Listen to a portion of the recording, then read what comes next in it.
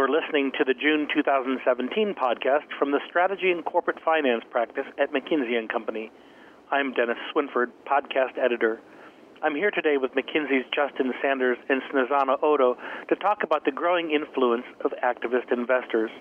We're especially interested in how the shifting landscape toward passive investing might be contributing to the influence of activists, in how trends differ across geographies, and what CFOs specifically can do to help companies anticipate and respond to activist attacks. McKinsey as a firm doesn't serve activist investors, so the perspectives you're about to hear are based on our research and our work with corporate clients. With that out of the way, Justin and Snezana, welcome. Hi, Dennis. Thanks for having us on the podcast. Yeah, thanks for having us, Dennis. The two of you are both part of the Activist Investor Interest Group here at McKinsey, and you've served a number of clients who've engaged with activists or who are anticipating engagement. What are some of the patterns and behaviors and points of interest you've observed in doing this kind of work? I think there's a number of patterns of interest that we've observed as we've looked at and engaged with our corporate clients in this space over the last few years. I think the first is the level of activity, which has been climbing for some time, continues to climb, with over 200 campaigns per year being waged against U.S. companies, much higher number globally. That's combined with an amassing of capital that has allowed activists to go after larger and larger companies with average market caps in the tens of billions of dollars now relative to what we'd seen a decade ago, where it tended to be more around small and mid-cap type companies. I also think it's worth noting that the type of actions that activists have been getting involved with have become more sophisticated over the last few years, and starts to reflect more operational and strategic thinking than you may have seen in the early days of activism in the early 2000s. Yeah, and maybe another couple of interesting points that we've observed. One is that in some ways it seems that no company is completely safe. To the point that Justin made, the average market cap of companies under attack has been increasing. Also, as we look at the types of companies that come under attack in terms of performance, it doesn't seem that it's necessarily sort of the absolute peer group industry laggards that are the only ones that come under the magnifying glass. Companies who, on average, exceeded peer group performance in the last 2 or 3 years, but are seeing a blip and underperforming their peers now, certainly come under attack. Another interesting point is that in terms of what companies can expect once an attack begins, we've seen a little bit of a trend in terms of increasingly hostile tactics. In 2010 to 2012, it was about 40% of campaigns that we saw going towards hostile tactics towards the end. In the last few years, that figure has increased slightly. And in terms of ultimate outcome of campaigns, based on the survey that we've done, management seems to win about a quarter of the time, with the rest split between activists winning 40+% of the time and then campaigns settled with some of the demands met in the remainder. And how do we see companies reacting to that? I think you see a few reactions across companies.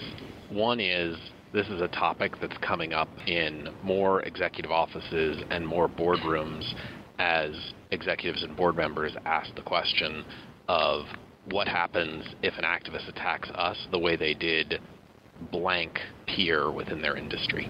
And I think it's worth noting, activism is pretty industry agnostic. There's no industry in the world of publicly traded companies that has not faced some form of an attack. And so most executives in boardrooms have a reference point, and they say, what if that happens to us? What would someone say?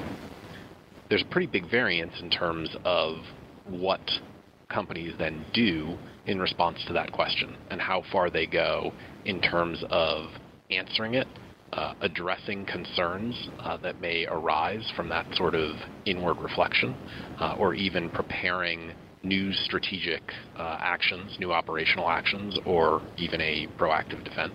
There's quite a big range in terms of what companies actually go do with this. But I think the question coming up in executive offices and boardrooms is something we are seeing more and more frequently, and it's now the exception where clients aren't thinking about that at some level or another. And And at the same time, we've got this rise of passive investing. How does that affect the influence of activists?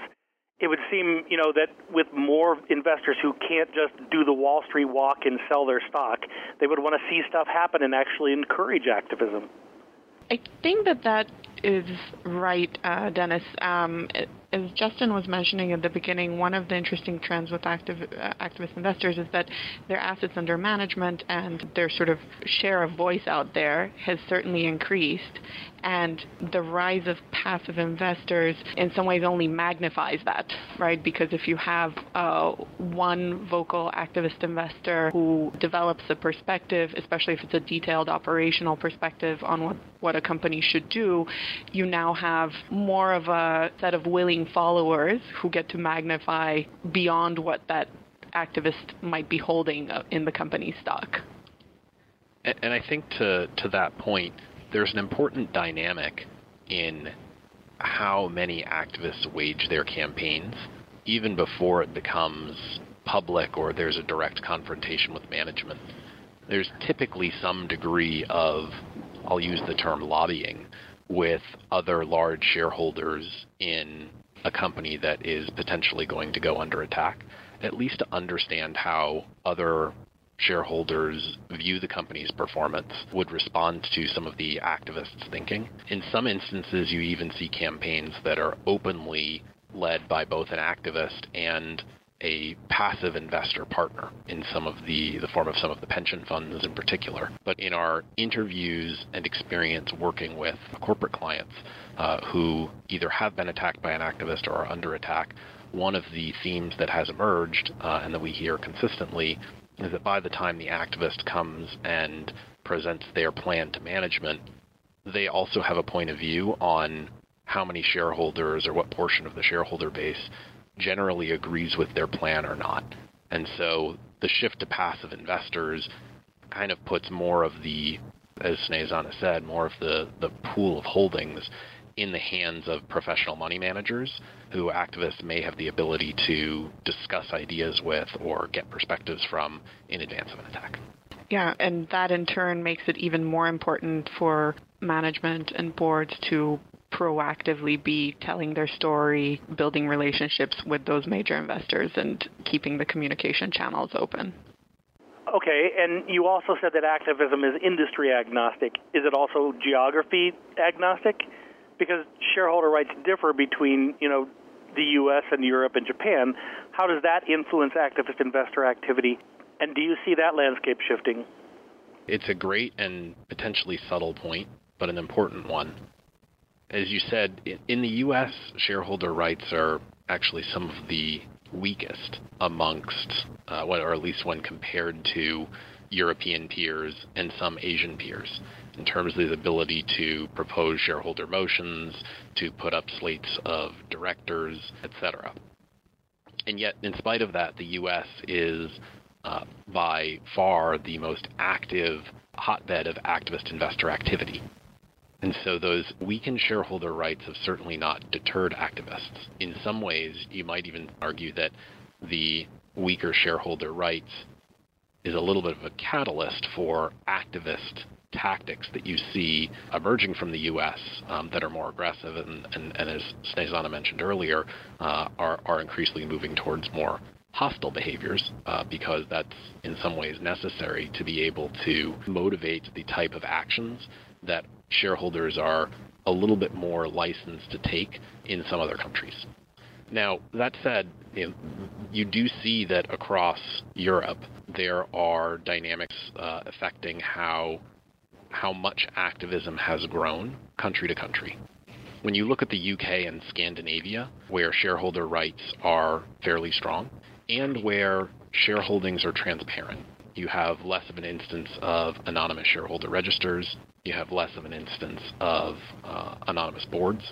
Those are markets where activism has picked up at a much greater clip than what you see in Germany or Switzerland or parts of Central Europe, where dynamics such as anonymous shareholder registers, large holdings from employee pension plans, and some structural elements like that make activists approach with a little bit more caution because they don't necessarily have the same transparency around how shareholders may vote or move the way they do in the UK, in Scandinavian markets, and certainly in the United States. How much that's going to drive a change in shareholder rights in American markets, I think, is a topic for debate, and not one that we know the answer to, but certainly it has not dissuaded activism in the U.S., nor has the presence of stronger shareholder rights kept activism fully at bay in European markets, where we do see campaigns growing in both number and size. And Justin, any thought on trends outside the U.S. and Europe? I know you guys made a quick pit stop over to Japan as part of the interest group. Anything that comes to mind from beyond the two sides of the Atlantic? Yeah, absolutely. I think in Asia you see still a more nascent market in the sense that the volume of campaigns and therefore the observable patterns of what activists are pursuing vary more. That said, you do see an active market for activism in Japan, and with certain regulatory changes coming to the table that enable more shareholder rights and enable more of an activist approach, I think you could very easily argue that you'd see a pickup in volume in the coming years in the Japanese markets. In China, you've seen more of an ebb and flow to activist activity, with a couple of patterns emerging.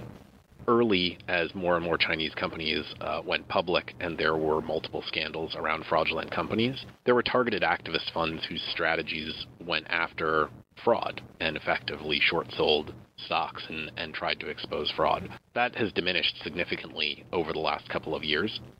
And you're starting to see a market in China for campaigns that are a little bit more traditional in terms of looking for companies that are underperforming or can be improved, or where there are corporate transactions, M&A and divestments, that could benefit shareholders, but not at a volume that's let you establish a significant pattern. But I think it's fair to say that the market exists and is just in an early stage and is starting to mature. Some of the interesting campaigns from Asia that have emerged have come from Korea, which historically has been a challenging place for an activist to attack because of the structure by which both employees who have holdings in pension programs approach their governance processes, and also with a country that is a little bit more protective of its businesses, both in terms of cross-memberships on boards and just the dynamic by which business operates there. I think some of the hallmark campaigns you've seen recently, if you look at the pattern of activity, you'd argue it's still a nascent market relative to Europe or relative to the U.S., but where activists are certainly looking at opportunities and not shying away to the degree that they may have used to. Let's shift direction a little bit here. The strategies that activists employ to add value seem to range from the ones that are apparently very simple and high level, like you lever up and then pay a dividend, to corporate strategy, what to sell from the portfolio, even to business unit strategy and efficiency benchmarking. Do we see any trends here? Yeah, that's a really interesting question, Dennis. I think we've looked across sectors, and again, this varies a little bit across sectors, but about 20% of campaigns have some sort of financial demand, probably a lot of them in line with the lever up and pay a dividend characterization of it. Another 20-ish% plus are around specific demands on M&A and spinning off parts of the business. And then the rest tend to be kind of more blanket demands for changes in governance, often with the aim of getting board membership as a means of driving through more fundamental operational or strategic changes. And at least I primarily serve healthcare clients, and in the healthcare sector, that piece has been increasing, or that proportion of activist demands has been increasing recently. Also, just anecdotally, it feels like in the last few years, some of the activist presentations that we've seen go into a lot more depth, a lot more granularity, with a lot more research behind them, informing the activist perspective on what exactly they think the company should change operationally or in its strategic direction. Justin, I don't know if you agree with my anecdotal observation there, but that's certainly what it feels like in the last few years. Yeah, I do agree with the observation, and I think we kind of see both some data and some structural dynamics in the market that support that. When we look at the volume of just total demands on top of what Susanna was mentioning around the type of campaigns that activists are waging, there has been a significant increase in the percent of demands that touch on some explicitly strategic or operational topic that suggests that the demands are becoming more sophisticated or more operationally linked. I think the other thing we're seeing is if you look back to earlier days of activism, and by earlier days I'm referring to the early and mid-2000s, a lot of activism extended from a couple different investment strategies at larger investment funds. Event-driven strategies, which focus on how do you create value or capture value for your investors around corporate events, such as acquisitions or divestments, recapitalizations. You see some of the activists who emerged from those event-driven strategies initially focused very much on M&A, divestment, corporate structure-oriented campaigns. That was their thesis. It emerged from the way they'd invested as non-activists. On the other side, there's a number of investors who come from background of value investment funds, who are building out a viewpoint on the core operational drivers of a business, looking at peers, understanding who outperforms and underperforms, and whose style of activism extended from picking stocks based on whether a company was fairly valued versus its performance, to identifying companies whose performance had been higher or should be higher and agitating for those types of activities. Initially, those were two fairly separate camps of activism, where you'd see one type of investor follow one type of investing campaign and another type of investor follow the other. I think you're seeing more of a merging of that now, as activism itself has become a strategy and activists are observing what others have done successfully or what they have failed to do and using that to motivate the breadth of levers that they'll look to pull at a company when they launch a campaign. And to that latter point of who the activists are and what their modus operandi is, again, sort of with more data points over the last years, we observed that a set of top 15 activists account for the majority of campaigns against, at least in the U.S., the large cap companies that are affected. And many of them at this point have a little bit of a track record in terms of what's their style of engaging and what is the type of demand that they tend to make, what's the amount of research and depth that they go into when coming up with the recommendations that they put forward. So what is the role of the CFO, then, in helping the CEO and the board and the top team to avoid and respond to and anticipate activist intervention? I think there's a few roles that the CFO should take in supporting their CEO and their board, both in anticipating, preparing for, and responding to activist intervention. In terms of anticipating, the most important thing a CFO can do is to ensure that the CEO and the board at any point in time have an unvarnished view on the value creation sources for the company, how the company is performing relative to its peers, both in the capital markets, but also from operational dimensions, and frankly also from capital structure dimensions, so that they can understand when an investor evaluates their company relative to the peers in their industry, what are the themes, trends, differences, gaps that an investor might pick up on, and then see as a thread that they should pull in coming up with the idea for a campaign. So that unvarnished view on sources of value creation, both what they've been historically, but also what they would look like going forward, is a very important role and one that the CFO is uniquely positioned to be able to play on an executive team. The second is thinking about going beyond anticipating the potential risk of an activist attack or activist intervention and saying, how do we think about preparing for, or in an even better situation, addressing issues that an activist might look at in advance. And so in those instances, the CFO can play a valuable role of assembling what we'd refer to as a red team to actively think about, if this is the area where the activist would attack the company, what are the changes, whether they're operational, whether they're strategic, whether they're related to capital structure and financial measures that the company could take that would both create value for shareholders, but also help position them more competitively relative to peers from both an operational and a capital markets point of view. The last role that the CFO plays is in the active engagement and response to an activist intervention. And the CFO can play everything from a heavily content-driven role, trying to determine what demands from an activist will create value for shareholders versus what destroy value or what are value neutral may redistribute cash in the meantime.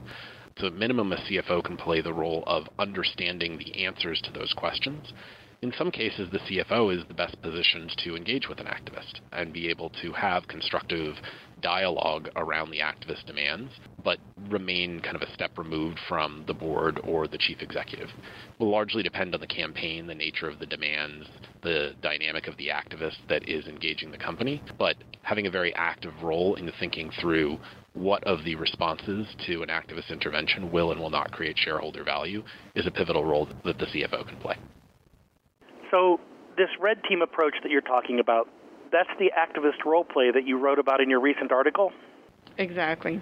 And how does that help confront the unconscious biases that even a CFO who's well-grounded in data might have toward one move or the other? I think paired with that, there's two elements that make this approach particularly effective, especially when you're confronting unconscious or frankly conscious biases across a management team. One is to be rigorously fact-based around metrics that an investor would observe and use to benchmark company performance and compare their success or their potential for returns with. The second is to be transparent about the peer group that an investor may use for evaluating a company. One of the biggest unconscious biases we see are when management teams over time have developed a view on the peers that are most comparable from a cost structure point of view, from a margin structure point of view, in terms of their channels or route to market, or other operational topics or themes, and have therefore departed from the types of businesses that an investor would compare their performance against and develop blind spots. And so by being both rigorously fact-based and making sure that the comparison to peers and the benchmarking conducted takes into account an investor perspective, helps management teams look at their business in the type of objective way that an investor might. Okay, thank you, Snezana and Justin. It's been very interesting, and thanks for joining the podcast. Thank you. Thank you, Dennis.